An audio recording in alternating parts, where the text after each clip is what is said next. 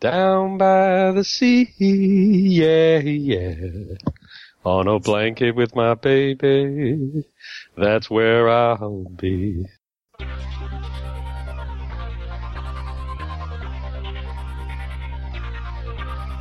This episode is sponsored by Hired.com. Every week on Hired, they run an auction where over 1,000 tech companies in San Francisco, New York, and LA bid on JavaScript developers, providing them with the salary and equity up front. The average JavaScript developer gets an average of 5 to 15 introductory offers and an average salary of over $130,000 a year. Users can either accept an offer and go right into interviewing with the company or deny them without any continuing obligations. It's totally free for users, and when you're hired, they also give you a $2,000 signing bonus as a thank you for using them. But if you use the Adventures in Angular link, you'll get a $4,000 bonus instead. Finally, if you're not looking for a job but know someone who is, you can refer them to Hired and get a $1,337 bonus if they accept a job. Go sign up at Hired.com/Adventures in Angular. Does your team need to master AngularJS? Oasis Digital offers Angular Bootcamp, a 3-day in-person workshop class for individuals or teams. Bring us to your site or send developers to ours. AngularBootcamp.com. This episode is sponsored by Wijmo5, a brand new generation of JavaScript controls. A pretty amazing line of HTML5 and JavaScript products for enterprise application development in that Wijmo 5 leverages ECMAScript 5, and each control ships with AngularJS directives. Check out the faster, lighter, and more mobile Wijmo 5. This episode is sponsored by DigitalOcean. DigitalOcean is the provider I use to host all of my creations. All the shows are hosted there, along with any other projects I come up with. Their user interface is simple and easy to use, their support is excellent, and their VPSs are backed on solid-state drives and are fast and responsive. Check them out at DigitalOcean.com. If you use the code AngularAdventures, you'll get a $10 credit. Hey everybody, and welcome to episode 55 of the Adventures in Angular show. This week on our panel we have Lucas Rubelkey. Hello. John Papa. Hey. Ward Bell. Hey, hey, hey. I'm Charles Max Wood from DevChat.tv, and this week we're going to talk about promises in Angular. I'm really upset that Ward just triple hayed my hay. I'm going to quadruple it. Hey, hey, hey, hey. He just resolved that promise like 4 times or something. Exactly. And now the thing you got to know about promises is that they're meant to be broken. I reject that insinuation, and I defer to you, Charles. Use a pun, go to prison, John. We are such geeks. I know, right? Here's the deal, guys, right? Promises. We all use them. And you're in Angular, you can't escape them, right? You may want to try to run and hide, but you cannot. So, and it's not just Angular, it's basically once you get to that disconnected asynchronous world, you're either in callbacks or promises or something similar. But a lot of folks that get into Angular don't have that experience, right? Maybe you haven't gone down that road. So I think it would be interesting to talk about how do you get into that world of promises and deal with it? How do you deal with making sure you understand the difference between callbacks and promises? And then also, how do you deal with the common pitfalls that definitely ensue? Because it's not a perfect world, right? So let's start at the beginning. What's a promise? So a promise is when you're inside of Angular, because we're talking an Angular show, you want to go do something that's asynchronous, but you don't want to have some kind of a blocking action. For example, you might want to go back to a web API and say, go get me some data. I want to get that data, but I don't know how long it's going to take. But I don't want to block the UI and say, hey, sorry, Mr. User, you're not going to be able to do anything. So what a promise does is it says, okay, go get the data. I'll give you an IOU and say, I promise to return and let you know when the data's here. In the meantime, carry on, my wayward son, and do it your thing. And then when the promise comes back and says, I've got your data now, it'll actually notify you and cash in that IOU and say, here's your data. And it'll, do your data binding, do your thing, and show it on the screen. So do promises trigger events? Because I always thought of them more as bookmarks, where, it's like, I need this information, and I know I need to get it asynchronously, so, I make the request, and then when I come back around to needing it, then I cash in my IOU, or I go look in the bookmark and the information's there now. Yeah, I think that's a good way to explain it, the bookmark analogy there. I haven't used that before, but that works. It's not an event. You can call an event in a promise, and I've seen that before as well, but it's not the same as an event. It's a way to it's a way to deal with the asynchronous nature of the browser because it's not connected to a backend directly, right? Right. Well, actually, it's a way to deal with any asynchronous thing. So you could be waiting for the user to click on some kind of modal box. Anything event-driven at all is an opportunity to represent that as a promise. A set timeout can be represented as a promise. It just happens in native JavaScript that there are all these different ways to deal with events, which, by the way, is what you're also dealing with when you're waiting for the server to respond. You're waiting for an event. So, an analogy, if I could make one here that has worked well for me, is a promise is like when you go out to dinner and you go to, let's say we're going to Chili's, and you go to the front desk and say, party for 4, and the hostess gives you that essentially like a pager that you take with you. And so now you have a token that, or a physical thing that represents something that's going to happen in the future. And then when the table is ready, the beeper goes off, and then you basically take that and exchange it for a table for instance.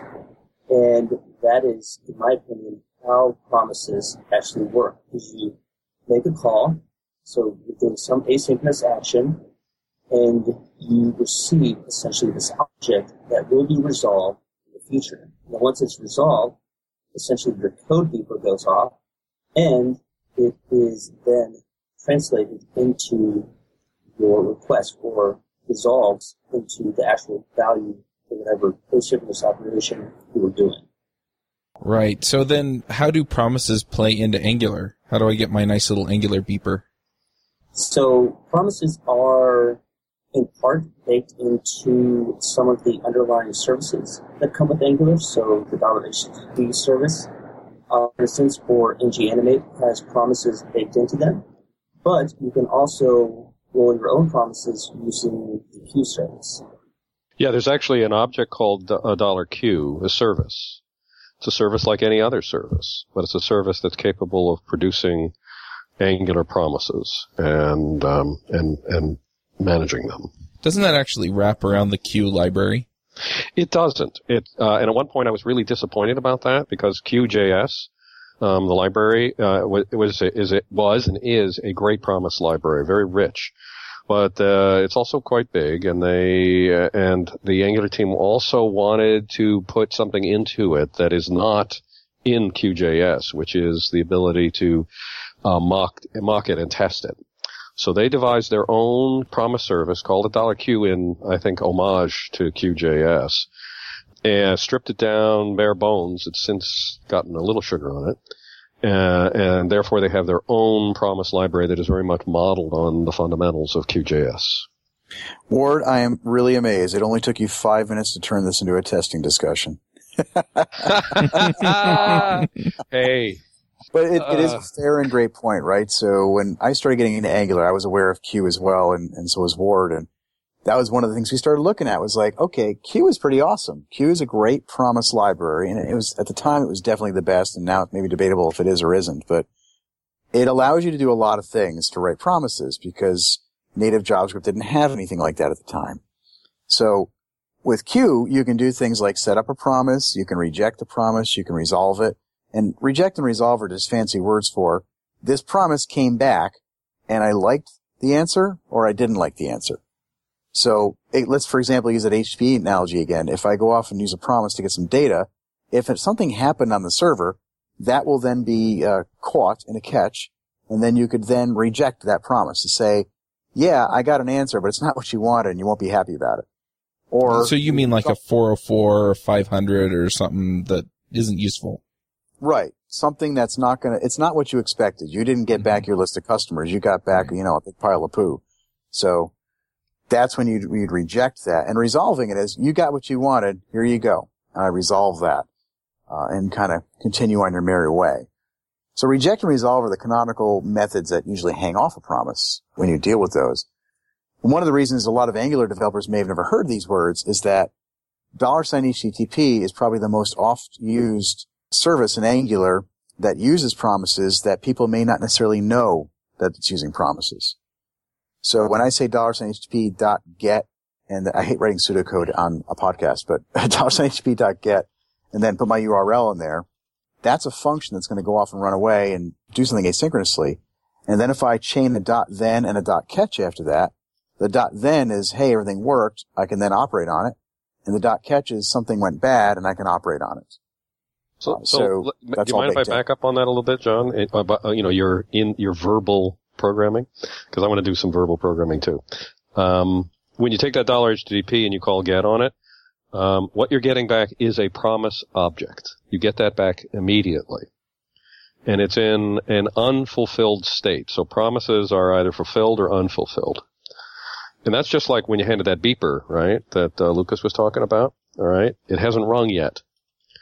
So that's what you're holding in your hand immediately, and then your code continues to execute. And that's an important thing to bring across, is that your code, right after you make that HTTP GET call, continues to operate. And, all right? So now you've got that promise object, and then you can chain onto it things that you want to have happen when that promise is fulfilled.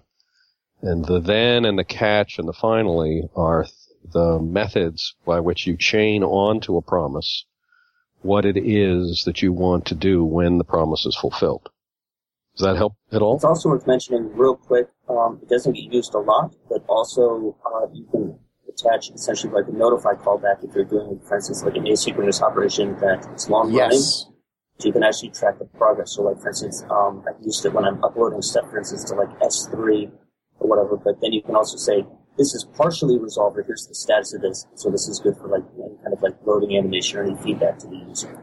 Yeah, and that's a great point, Lucas, because we use .notify quite a bit for promises that we want to have some kind of progress notified about.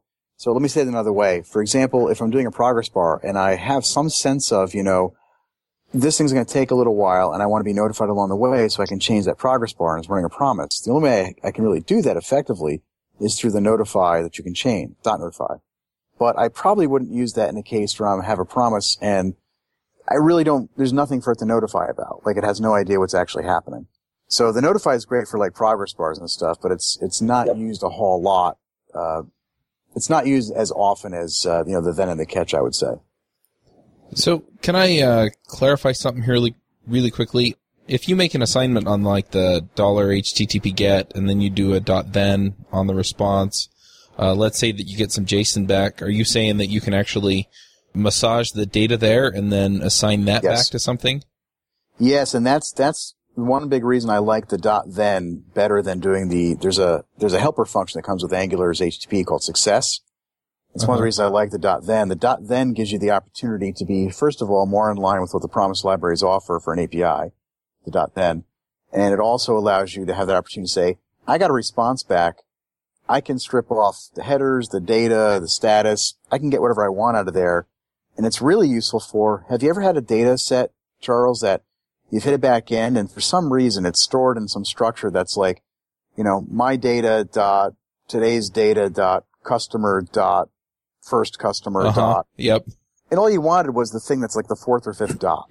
Yep. The then allows you to then say, you know what, strip all that beginning crap off and let's just return the thing I actually want. Right. So actually, to be precise, it returns a new promise that would return the thing that you actually want. Yes.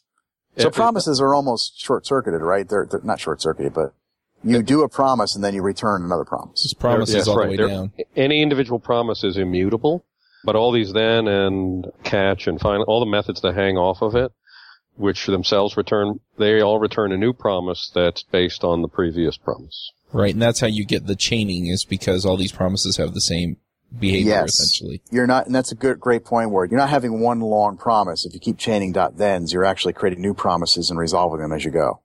So one other thing that I'm seeing here, if you call .catch then, because catch handles some kind of error state or something, if you make an assignment then, for the result, then you might get the error result or the result that you expected. So then do you have to handle that further down in your code, or is there a clean way to handle that as part of the promise? Yeah. I mean, in the catch, you generally want to handle something bad happened, right? Mm-hmm. So generally, something you'll do in perhaps a service or factory in Angular will be, first, you might want to log that thing, whatever codes they might have, and then you might want to set some state. Not always, but sometimes you want to say, I was expecting this or that, but I want to set some state. But then probably the most important thing is something Ward has kicked me a couple times for forgetting to do. And Ward, what's the most important thing you should do inside of a catch of a promise? Make sure you return a new promise. And that's either a promise that usually, since you now know what you want to do, it's a promise that is already fulfilled. That is to say, that is ready to be chained to and actively used. And that out of an exception one, out of the catch one, it's typical that you would return a rejected promise that has the reason in it, so that the next consumer in the chain can behave as it wants to behave. So let's talk about why, right? Mm-hmm. Let's say you're in a controller, and the controller is a customer controller, and he's calling some service saying, an Angular service saying, go get me my customers. Something went bad. In your catch of that service, let's say you didn't do what Ward just said. You did not, inside the catch, return a rejected promise, or any kind of a promise. Inside the controller in the customer, where it's waiting for that answer, it's not actually going to do what you think it's going to do. Because now the catch didn't return back that promise, so it really doesn't have a good way of knowing that that thing failed. As a matter of fact, it's worse than that. It will, if it trained a then on it, it will now think that it succeeded. Because in a catch, you can actually put it back. There's kind of like out of a promise, there's a happy path and a sad path.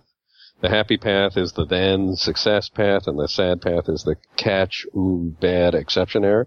But you can theoretically return out of that a new promise that is back on a happy path again. Maybe you were able to fix whatever was wrong.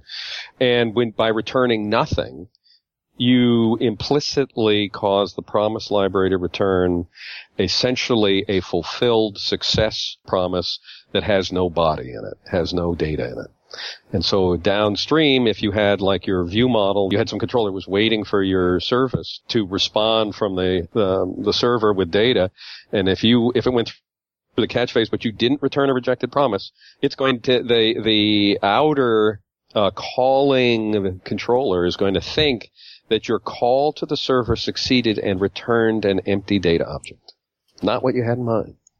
So what you do in that function then is you create a promise, you reject the promise, and then you return the rejected promise. Exactly, yes, which you no. can do in one step. Yeah, that's the point, right. So most people, what to do when you say that is they say they'll create the deferred, they'll use q.defer, create it, they'll do something with it and return it. But Ward pointed out to me, he's Mr. Promise. There's a little method that you can do in there, $q.reject. And that will actually reject it right away for you. So you don't actually have to set up the deferred and do all the work. It's a shortcut method on $q that actually makes it just a one-liner. And the thing I always forget is I forget to return that. So I'll $q.reject, but I'll forget to say return $q.reject. Right. So let's suppose you wanted to have a catch way down there in the data service, and all it did was log that there was a problem, and then it said, but I don't know what to do about it, so I'm just going to pass the error along to the next guy who called me. So then your function would be very simple. You would have your catch, your $catch, and inside that we would put your handler, which is a function that takes the reason. And in there we go, let me log the reason, and then I'm going to turn right around and forward this on. So I return $q.reject, reason, and I'm out. So it's a two-liner. And that all I really did there was sort of pipeline in the ability to locally log the reason that came back from the server, and then without doing any more massaging, I just passed that along to the caller so the caller can do something with it. That's the simplest kind of sort of pipeline pass-through of a catch that you can do.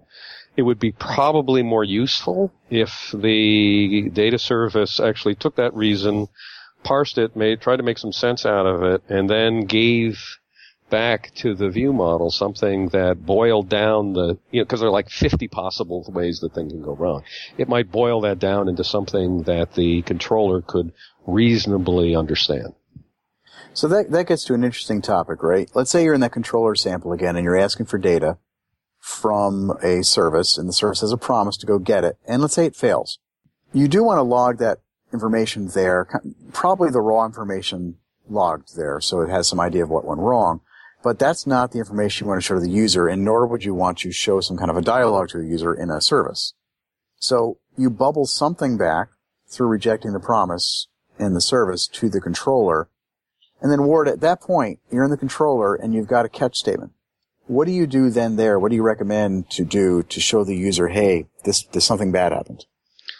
Well, one hopes that now that what you've got is a nice a reason that you can actually execute on as a controller. In other words, it's something that all of the muddy details of talking to the back end have been stripped away, and now you've got something that you can make a decision on. And it would be something that you had negotiated as part of your API with a data service, that it would send you back a reason that you could do something with. What could you do with that? Now you really have to think, what is my user experience supposed to be here? What am I supposed to tell the user, and how am I supposed to make the view change? It could be that you would throw the a reason into a toast that would pop up and let the user know, but hopefully you would then also say, and here's what you can do about it. In other words, it would be an opportunity for the controller to communicate in some way to the user that would explain it in user terms, not programmer terms. Well, and let give them me something interject to do. for a sec, War, because something I think is important too, and I agree with what you're saying, is also what don't you do in the controller in that catch? And I firmly believe most cases you should not be logging in the service and in the controller, and because I see this a lot. Yep. Every time a promise bubbles through a service to a controller, I end up looking in the log. I see the same darn message in 3 places. That's demoware. Yeah, I mean, log it the first place, right? Log where it happened. And at that point, after that, it's really a UI decision, right? Yep. It's how do you want to get this information to the user? Do you want to just basically just pretend it never happened and don't show the user anything? Which is, I guess, another option. But the user's not the person to say 404 to. Right. No, Can I clarify something here real quick, though? Because I haven't really played with these promises, and I've always just done the success-fail functions in my Angular. So I'm really interested in this. So if I have a catch and it, say at 404, and so I log out to the console, hey, at 404, and then I pass it along, then it'll trigger the other catch on the HTTP in my controller? Well, presumably it wouldn't be, your controller isn't, I don't know, did your controller actually call $HTTP? Some of my older code does. If I have a service, though, the service will handle that. Right. So you would have said service.getMeDinner. Mm-hmm. All right. And it would have gone off and it would have come back and said, I can't get you dinner. Now I'm hungry. 404, no dinner, no dinner found. Dinner not found. Right. Right. Dinner not 302, found. redirect. 304. You don't have the right to have dinner. Anyway, whatever it is, all right, the service would hand you back something that would, be ready for you to interpret. Now, inside the controller in your catch, you have to say, how am I going to tell the user that they can't have dinner? Okay, so the service just sends out or returns a message, so it's not a... It returns a reason object. It's Right. could be a string, but it returns it, and that's what your controller catch function is going to receive that reason object. Okay. And now it's the controller's job to turn that reason object into something that would make sense to a user. All right, so I'm not passing the rejected promise out to the controller. The service did return a promise, a rejected promise, with a reason.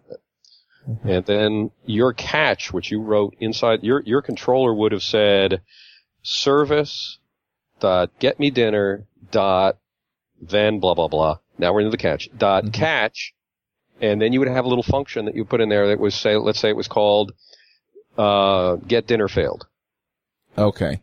Now you write a method called get dinner failed, which takes it as a reason object, and that's what you go to downtown on inside your controller. Yeah, so that method in the controller, Charles, and I always call whatever it's called, get the name of the method dot failed or name of the method dot succeeded. So the name of the method dot failed, or get dinner failed, actually has a parameter passed to it, which is basically whatever the value was that you passed to reject. So very specifically in the service, when you have the catch, you'll say return $Q.reject, then in parentheses you'd pass some kind of a reason. Maybe a string, an object, wherever you want. That thing that you pass in that reject is actually the parameter that goes into the function in the catch statement in your controller. Gotcha. And then you can decide, what do I do with this? Display to the user, show a blink tag, dancing Lucas is on the screen, whatever you like. Bow, bow, bow. All I can think of right now, Lucas, is you dancing with that, the tearaway pants that you did on, Oh, man. NGConf. Immortalized, unfortunately. Ooh, I'm so sorry I missed that. We need a link to that video. I'm going to find it now. The pants weren't leather, Ward. Sorry to disappoint. Darn. I'm really digging this now. I gotta go rewrite some code. Right. So you're always passing along a promise. Always passing it down the chain. What about then? Does it then return a promise, or does it just return the Absolutely. results? Then always returns a promise. Okay. All of those methods return promises. That's really key. Okay. All right. It's just when those things are when those promises are fulfilled, either successfully or not successfully, that matters. That then kicks off the call to some function inside. And only when that long chain of thing, for a particular chain of promises, when that's finished, does it end. It doesn't stop passing along. Now, one of the cool things, though, is remember we said that the promise is immutable. So once a promise has been fulfilled, once you had it, all right, if it was in its success state, it's successful. If it was in its failed state, it was failed. But it's going to stay that way. And that means, for example, let's suppose I had a asynchronous ready method. I have to, my application has to start up. This data service has to go do some stuff and asynchronous stuff. And it's going to return a promise when it's ready. So that might be a scenario where, like, you go out and you get a bunch of data, for example, maybe 7 different calls, and you want to go get data that are going to fill drop-down boxes. Right. And it's not ready until that's all done. So you have like 6 controllers that are all asking this data service, are you ready? And you don't know which one of those controllers the data service is going to call the data service first. It's real simple. They all call data service, are you ready? Or, ready, right? What happens is they all get the same promise back. All right. Because inside the service, the first time it's called, you realize that you haven't initiated it. You don't know who's calling you, but hey, all right, this is my first time. I'm inside the service. Let's get ready. So it starts the asynchronous processes of getting, whatever ready means, getting the data. And then it has a promise. But subsequent controllers who ask for ready get that same promise back. The same one as was returned to the first guy who started this whole thing, right? So all 6 controllers are all sitting on the same promise. When that promise resolves, it's resolved once and it's resolved forever, meaning that the service was ready. And every controller now or an hour from now that asks for ready will get that same fulfilled promise, and therefore it won't wait. Every controller from now to forever calls ready will have an instantly ready promise in its hands and will be able to continue. Now, is this automatic, or is this how you should write it? That's how promises work, and okay. And I use that ready strategy a lot. Yeah, because you can write your own promises, right? So you get some for free, which is the cool thing about Angular. Anytime you do $HTTP, you're getting a promise for free, which is why many of us, when we first start with it, we don't really think about it. There's a pitfall that is very easy to walk into that I want to make very clear of too. Let's say I've written this code, so I'm not throwing anybody else on the bus but me. But let's say in the controller, you write this line of code. I've got a variable called customer. Maybe it's customer name, and I need to go get that. So in my controller, I've got scope.customer or, vm.customer if you do controller as. I could say vm.customer equals $HTTP.get and then go call my URL. Now, that line of code seems innocuous, right? Because you're saying, oh, it's very innocent. I just went off and called my URL, and my URL is going to return the customer, and I'll just set the return value of this HTTP GET right to my customer. Looks like it's going to work. And in Angular, I believe Angular 1.1, up until that point, that actually did work. Mm-hmm. And the problem is that's actually now, and correctly so, returning a promise. So now what you've actually done is you've gone off, gotten the data, and then returned the customer. The customer goes into ether because you didn't do anything with it, but instead you actually set the promise to the thing that you're binding on the screen. So have you ever done that work? Because I know I did it earlier. Well, back in 1.1, the binding library understood that you could either be binding to a customer or to a promise that returned a customer. And it would be able to tell the difference. And if you returned a promise that would return a customer, then it would go down a different code path and attach itself to the then and wait. And then when the customer arrived, it would then bind to the customer. So it was kind of a nifty little sugar feature so that the developer didn't have to understand promises. That was great for the success case, but it wasn't too good if the call to the server failed. Right. And so they took that out somewhere along the line. I don't know whether it was 1.2 or somewhere along the line, and they stopped with the ability to bind to promise. And it's actually a good thing, because if you started Angular after that, you probably never knew about this, which is great. So yep. You can not listen to the last 1 minute of this show if you just got into Angular. But it's interesting because you know what? Things like Firebase and stuff like that, And a lot of data libraries they assume that a developer really can't handle asynchrony. And so they try and do that, and some variation of that. So, for example, you might have a controller that hands to one of these, it says, go get customer, and you hand it an object that the data library is supposed to populate when it comes back from the asynchronous call. So there are various things that try and follow that model of where you actually you give it some kind of container for the asynchronous thing to ultimately put something in, and that's how it flows back. And then the developer can delay that awful day when they have to learn about asynchronous programming. However, that day will arrive. The day will arrive when you must face the music and realize that you're programming asynchronously. So I'm going to make a completely one statement. Then I'm going to flip completely around. And that's, I believe firmly that promises are not that difficult in the situations you just talked about. Meaning any developer can pick these things up and after, an hour or two of playing with them, really grok how the promise works throughout Angular. Now here's where I flip.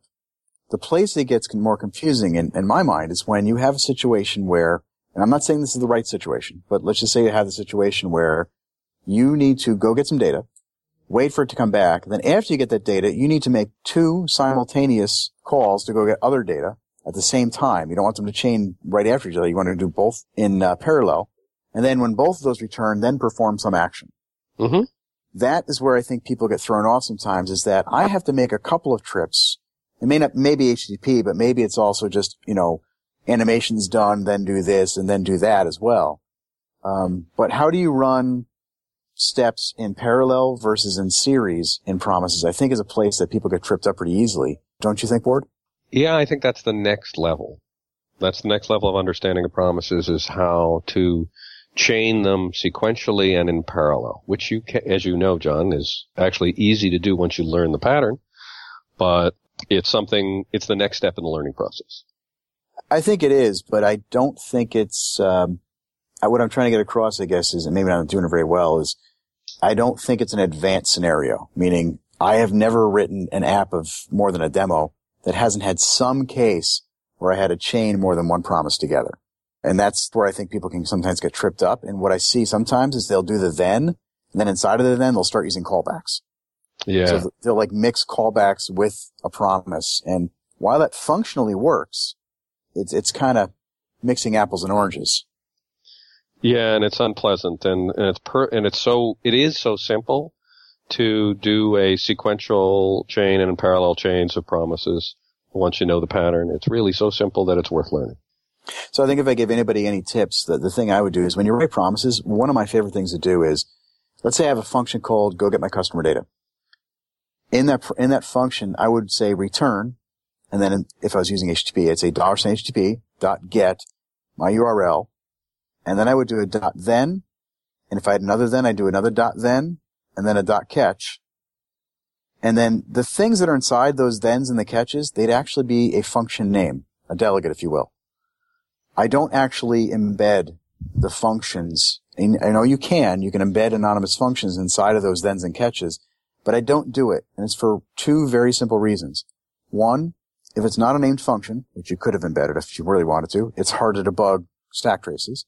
And then 2, once you start embedding functions inside of those thens and catches, you end up with the same problem you have with callbacks in my mind, of this pyramid of doom of how do you read that logic? So it's really hard to read that code, whereas if all my code says is get my return HTTP dot URL, go get my customers, dot then call this, dot then call that, dot catch, I'm done. It becomes much simpler to read that kind of code. Totally agree. I am extremely leery of putting lambdas or anonymous functions in the then or catch parameter. I really like the idea of having named functions because it just makes it, as you say, John, easy to read and easy to debug. So pro tip there. One thing that I'm wondering about, we mentioned HTTP, we keep mentioning HTTP, and we've also mentioned user input. Are there other good places where we should be using promises? Well, animations is often a place where you'll use it. I think it's built into the animation library to wait on an animation to finish. Any place where you thought you would want to do a timeout. Any place where you want to do throw up an alert box. I mean, I don't mean literally the JavaScript alert, but where you want to do you're chaining things together and you want to ask in the sequence of things whether somebody is, you ask the user, is this okay or not? Is it a good place to wrap that in a promise? Because that's an asynchronous thing too, if you think about it, right? So. Yeah, and I think, when you're using those too, definitely check into the .all, because that's a pretty powerful method right in itself. So you can say, $q.all if you want to make your own promise. Because sometimes you might want to call 3 things in parallel. Yep. And then when all of them are done, because you don't know which one's going to finish first, when all of them are done, the all will actually call the then. And then on the flip side is if you already have a piece of data that you just want to resolve, then you can use .when. So q.when. It's as if I'm calling something, I'm like, oh, I already have this. I'm just going to turn a past version. Yeah, that's a great point, Lucas, because otherwise you're setting up a deferred again and trying to resolve it, blah, blah, blah. But if you just want to resolve and pass some data back in a promise, $q.when, you just pass it the data you want. It works great. That's particularly helpful. Let's suppose you have a service API, and the service, from the controller's point of view, it's like go get customer. But behind the scenes in your data service, maybe you're caching that customer, right? You're sticking it, stowing it away somewhere. So the first time through, you look and say, do I have this customer in cache? No, I don't. Well, that's going to be an asynchronous call to the server, and then you're going to return the value back. But what if you do have it in cache? You're not going to call the server. And yet the calling structure, the controller that called this service, called it in an asynchronous manner, expecting a promise back. That's the perfect opportunity to fish that customer out of the cache and return $q.when that customer is the object. And now you have a synchronous behavior within the data service, but from the controller's perspective, they never had to know. They just had a completely asynchronous promise-based interaction with the data service. I think one final thing we might want to bring to mind is some people who've looked at the .then may have noticed that it actually takes more than one function parameter. It'll take at least 2. The first one being the callback if the promise succeeds, and the second one being the callback if it fails. But you'll notice that we have always been saying use .then for the success path and then chain on a .catch for the fail path. And we do that for a reason. And it also has a third parameter, doesn't it? It's the notify. It's the notify one if the behind the scenes, if the thing you're talking to actually supports that kind of progress notification. And I'll tell you right now, when I see the multiple parameter then, I don't like it. And maybe this is just a personal preference thing. I just don't like it. I've been bitten by it, and plus on top of that, and I think you can explain why you can get bit by it, but on top of that, it's hard to read. Which parameter is what? Yeah, it is. It is. So, I'm with you, John. I'm just from a readability perspective. I prefer being explicit about which path I'm trying to solve with a single function parameter passed in. However, there's actually a structural reason as well. Let's suppose I wanted to try to use the 2 parameter then call, where the first one is a success handler, second one is a fail handler. If the success handler that I've written itself has an exception, what's going to happen? Where's that going to go? It's not going to go to the fail handler because they're at the same level. So if I have thrown an exception in there, bad things can happen and I won't necessarily be able to deal with it unless I have a downstream catch. So it is often the case that we write our catch logic to deal with anything that could go wrong, whether it's the failure, of the remote server to give me with the data I wanted back, or I made some colossal mistake inside my success handler. And the way to be sure that your fail path, your catch path, can deal with both ways in which the request can go wrong, you want to have the failure path handled separately in a separate .catch. Gotcha. Yeah. And that's a good point, because if you do it then and you do more logic and that thing causes an error, you want to make sure that is handled properly. So it's really saving yourself. So why don't people hit these things, right? Because I run into developers all the time, and my job is dealing with this kind of code. And I have hundreds of developers I work with. literally. And why don't they hit these problems early? I'll tell you why. Because we test inherently by nature, I'll go back to testing word, is we test the happy path. When everything works, you can pretty much code success, then, put the 3 parameter then on it, whatever you want to do. It all's great. But if you don't test the failure cases, you're missing out because there may be hidden bugs in your code. And I think that's the takeaway I take out of this is make sure you're paying attention to these tips, because if you have an error and you're not testing the catch case of promise, you want to make sure that bubbles back the way you think it's going to bubble. So if you don't put the catch in there and something goes wrong, you're sitting at a screen and wondering what the heck happened, because nothing throws, nothing goes wrong, you see nothing, but the data didn't show and you don't know why. So you just got to put the catch in there, and then, as John says, you want to make sure that in your test practice, whatever your test practice is, you look both at the happy path and at the unhappy path, the sad path. The sad path. The sad path. Does that help, Charles? I mean, yeah. Oh, yeah. Yeah, I'm looking forward to digging into some of this some more. So, because it sounds simple, right? But there's all these little nuanced aspects, and I think the reason Ward and I have grokked it more lately is because we've hit just probably every bad way you could do a promise. So I trust the two of you to find every bad way to do something. So that's right. We can't seem to find the good way, but we have no trouble finding the bad way. I had a great conversation with Dan Wallin on Sunday and Ward. We were Skyping back and forth to each other doing some code, which was really fun code, System.js and Angular, and it was funny because at one point Dan said to me, and maybe I'm betraying confidence here, but I hope he gets the joke. He said, if anybody saw all the silly things that we were just trying, they would laugh at us and be like, oh my gosh, these guys know what they're doing.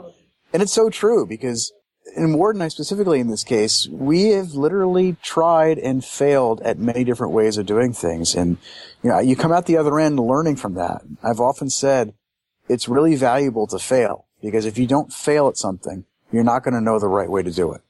Yep. So it's a learning experience, and doing promises, you're not going to get it right the first time. You got to try it and give it a go. Absolutely. So I'm going to throw a bomb in here just as the show ends. No. Throw a grenade. There's this new thing coming down the pipe. You may have heard that promises are passé. And in Angular 2, some of the time you're going to hear about this. Because they're going to say, no, observables are the way to go. All right? And I think we should do a little show on observables, because there's a point that they're making about how observables are kind of a superset and a stronger way to approach things, asynchrony, than promises. We're clearly out of time to do it, but I just want to register that. And by the way, I love my promises and they aren't going anywhere. But the observables thing is the next step in the road towards talking about how to handle asynchronous stuff. And we should talk about that sometime. Yeah, we should. We'll put it on the list. We should also talk about how the await keyword has helped out some other languages with promises. True enough. All right, well, let's go ahead and do some picks. Ward, do you want to start us with picks? Sure. I am reading the book, The Science of Interstellar, the movie. Did you guys all see Interstellar? Nope. Yep, I saw it. Fantastic. I knew I was going to get movie. It's just a must-see. It's a mind-blowing thing to look at. Anyway, what you may not know is that was based on the work by Kip Thorne, who's a Feynman professor of theoretical physics at Caltech. And it's driven entirely by it's a science-based movie in the sense that everything that happens in there, no matter how bizarre, is either really true from a physics perspective, or you could get a bunch of drunk physicists in the room and they would talk about it as if it might be true. I like that second definition. All right. So, it's not, the earth can never be flat. All right. Cause that's just not true. But wormholes, watching, 1 hour of time at a planet close to a black hole, it turns into 7 years back on Earth. Maybe that could work. So anyway, the book, The Science of Interstellar, written by Kip Thorne, is all about the science behind the movie. It's beautifully illustrated. It's written in plain English. There's lots of it that I still don't understand, but I haven't been able to understand quantum gravity anyway. But I have a fun time smacking my head against it, and maybe you will too. So go get the book. Awesome. So that was really deep Ward, and I hate following up Ward's picks because mine's not nearly as deep. I also saw a movie that probably wasn't on the same scale as Interstellar. It was Ant-Man. And I loved it. I had very low expectations going in, to be honest, and I love Marvel, but I really loved it. It was a lot of fun and a lot of good jokes in there. There was, a good plot, a lot of good side characters. I think they played it out really well. And of course, in classic Marvel fashion, they had not one, but this time they had 2 extra scenes in the credits at the end. So my kids loved it of all ages from 6 to 16. So we had a good time. I definitely recommend checking out Ant-Man for a good, fun movie to watch. I have to admit, I have been highly skeptical, and that's why I haven't seen it, so I'll have to go check it out. Yeah, I saw it because it was one of those the kids wanted to see, but it wasn't like I was looking forward to it like I was Avengers and Captain America, but I really enjoyed it. It's different, but it's still a lot of fun. Cool. Lucas, do you have some picks for us? So my pick of the week is the You Don't Know JS series by Kyle Simpson.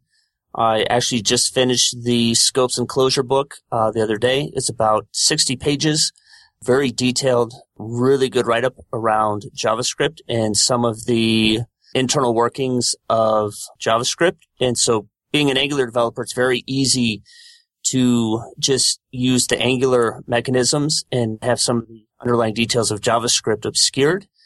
This is a really good tour into kind of some of the underpinnings that framework developers don't really think about. So highly recommended. Kyle is a very good author. I love all of his books. All right, I'm going to jump in here with a couple of picks. As many of you may or may not know, I have a video series about how to do Ruby on Rails called Rails Clips. It was supported by a Kickstarter campaign, and one of the levels was that I would do people a favor, a small favor, like mentioning them on a show. So one of our listeners, Daniel Egger, I'm sure that that's not how you say it because he's from Switzerland. He has an AngularJS course that he teaches at in Switzerland. So if you are in Europe and you want an Angular course, then go check it out. I'm not going to try and read the domain because it's something.ch/AngularJS Kurs, or however you say it in German or whatever. So anyway, but yeah, so I really appreciate him back in the campaign, and I'm sure it's a terrific course. So go check it out. And the other thing that I'm going to mention here is Angular Remote Conf. So far, we have 4 speakers that have committed to speak. Brad Green's going to talk. Lucas is going to talk. Kent Dodds, who was on the show, is also going to talk. And we got Jafar Hussain, who's also going to talk. So we're working on lining that up. If you want to speak, we are opening up a call for proposals, and the tickets are not expensive. So go check them out. I think I'm going to do half price on an early bird if you pick them up before August 25th. So that's a $100 ticket before August 25th. And then the conference is going to be September 24th through 26th. So yeah, so I'm looking forward to it. Should be a lot of fun. And I look forward to seeing you all there. Well, I'm looking forward to talking to you all next week. So take care, and we'll see you all then. Hosting and bandwidth provided by the Blue Box Group. Check them out at bluebox.net. Bandwidth for this segment is provided by CacheFly, the world's fastest CDN. Deliver your content fast with CacheFly. Visit CacheFly.com to learn more. Do you want to have conversations with the Adventures in Angular crew and their guests? Do you want to support the show? Now you can. Go to adventuresinangular.com/forum and sign up today.